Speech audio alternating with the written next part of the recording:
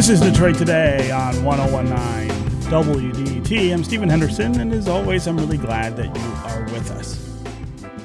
Back in April, we talked with a few people about how Metro Detroit organizations were retooling their spaces and their workflows to help with the demand for things like PPE and other pandemic-related needs. Now that we're in December, we thought it was time to check back in with one of those organizations to see how they've been doing and what's in store for winter. Jen Guarino is the CEO and chair of the Industrial Sewing and Innovation Center here in Detroit. Jen, welcome back to Detroit Today.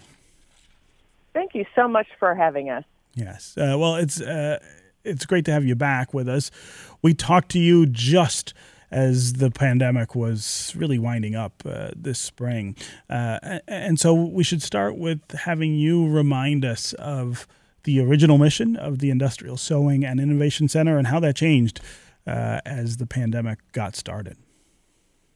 Well, we are a National Institute for the Sewn Trades, a nonprofit based here in Detroit.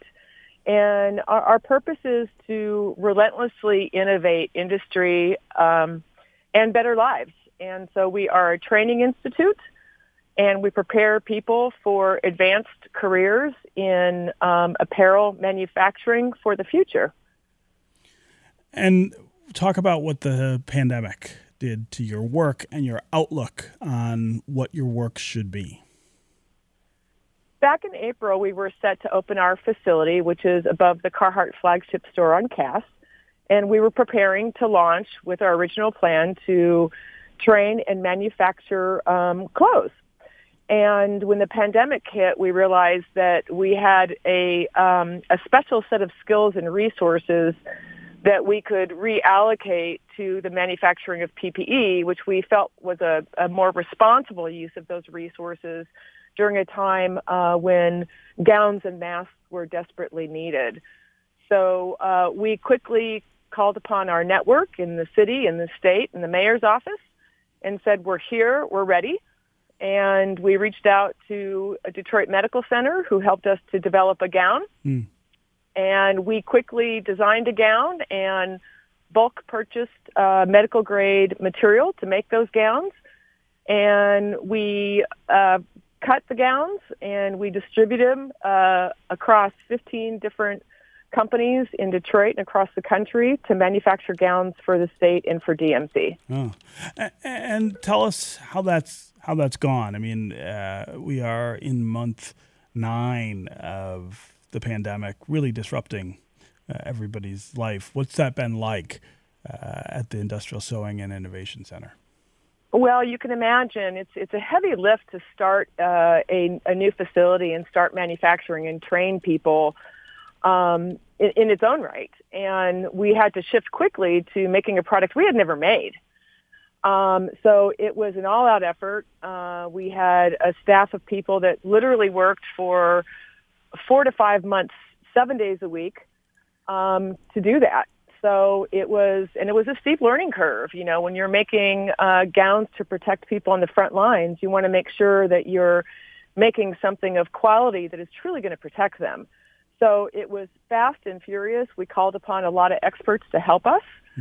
But it was a challenge to say the least. But the Detroit, sewing community came together in just a phenomenal way. The level of collaboration was just amazing.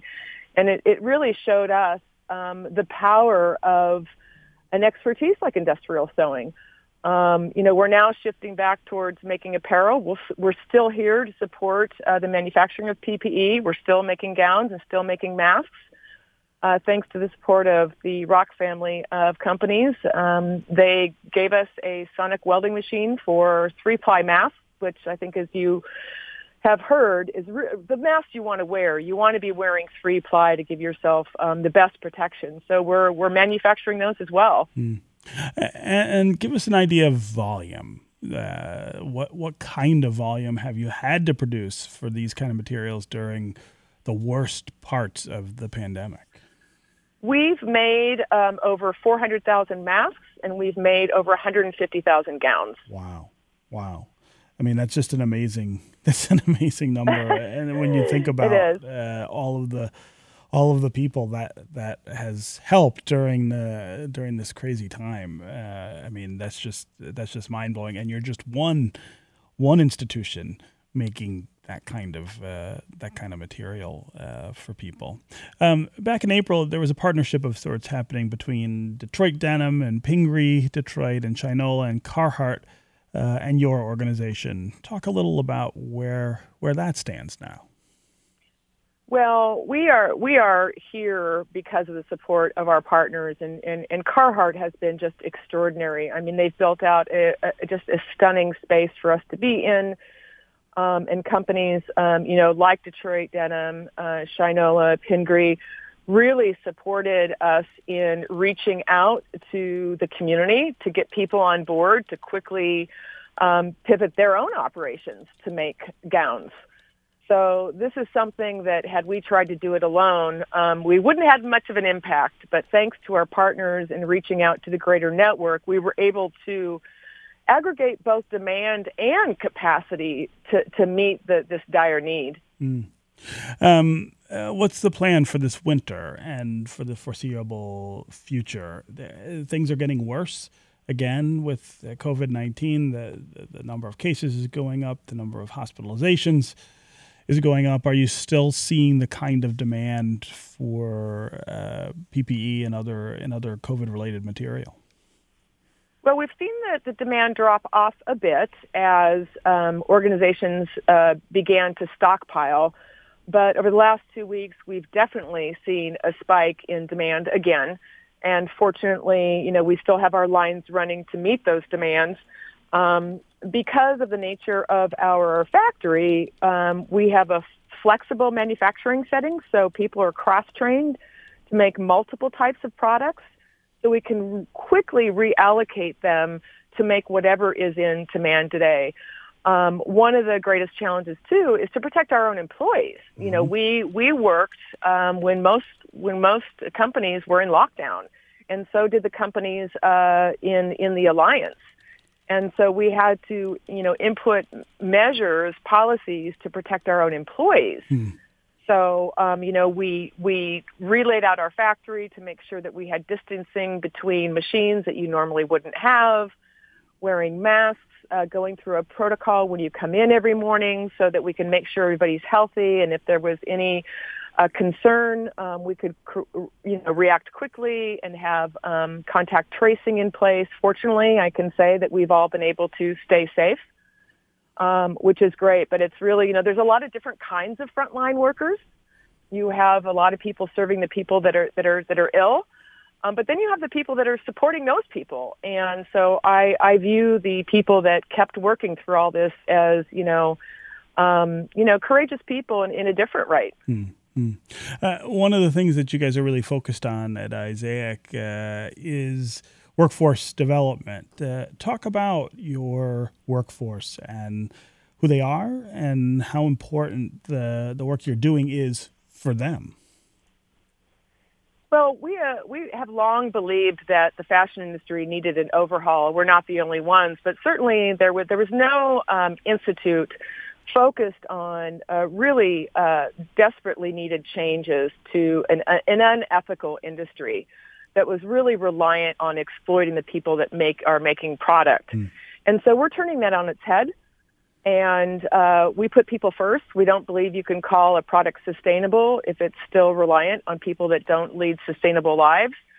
So we are creating training systems where you learn industrial sewing as a fundamental skill, but then there's paths to grow your career in multiple directions. You can become a technical designer, an instructor, a technician.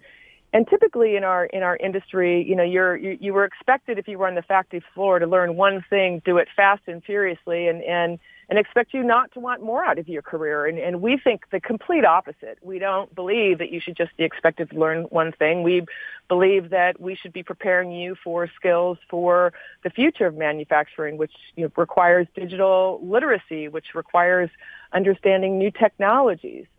And so we pay, above industry standard. We pay 100% of I think we might have lost Jen there. We're going to try to get Jen back on the line to continue that conversation. Meantime, let's open up the phones and hear from folks about how they're doing during the pandemic, how they are thinking about vaccines, something we were talking about earlier. What are you thinking about the coronavirus vaccine that is quickly being developed and is on its way, should be distributed sometime early next year? Are you somebody who's going to take that vaccine because you feel like it will be safe? Or are you somebody who's a little skeptical of all of that and is going to wait to see how it all plays out before you get it for yourself or for your family? As always, the number here on the phones is 313-577-1019. That's 313-577-1019. You can also go to the WDET Facebook page or to Twitter, put comments there, and we'll work you back into the conversation. We do have Jen Guarino back with Isaac. Jen, you got cut off there. Thank you. Go ahead. You were talking about the workforce that you involve there at Isaac and how different it is from other parts of the fashion industry. Yes, we really believe that there's the skills gap that you hear often is really not a skills gap; it's a values gap. Who wants to be something that people don't value? And so we are shifting the value proposition to make the industry and consumers understand that people making the product are the most valued. And so they should earn a livable wage, and they should have career paths from that opening entry-level position. And that's what we're dedicated to do, and we do that with partners. And it's very important for us to understand the expertise and skill that these people bring to our industry, and that they're a valued piece of the industry and paid appropriately. Yeah. What do you feel like you've learned during the pandemic about staying flexible and staying nimble as a manufacturer, but also the critical importance of employment and making sure that employment is available for the people who work there with you at Industrial Sewing? Manufacturing has been, burdened with instability and uncertainty for a long time. And, we really believe that if you want to stay a sustainable operation and you want to be competitive, that you really do need flexibility in what you can manufacture and to look at new processes to be quick and responsive in manufacturing. And that, in the end of the day, the more you can do that, the more these jobs are secured. I think what we're learning is flexibility and skill is critical. To be able to take a group of people that maybe in working one cell can move to another, that's critical. And that skill should be appropriately awarded. I think through the pandemic, we take manufacturing for granted. And when we understood that we were overly reliant on importing products that protect ourselves, it shined a light on how important it is to be able to make things. And, we're not purists. We don't believe that, everything needs to be made close to home, but certainly a lot more should be made close to home. It's good for economic development and for jobs, but it's also good as just a national philosophy. Yeah.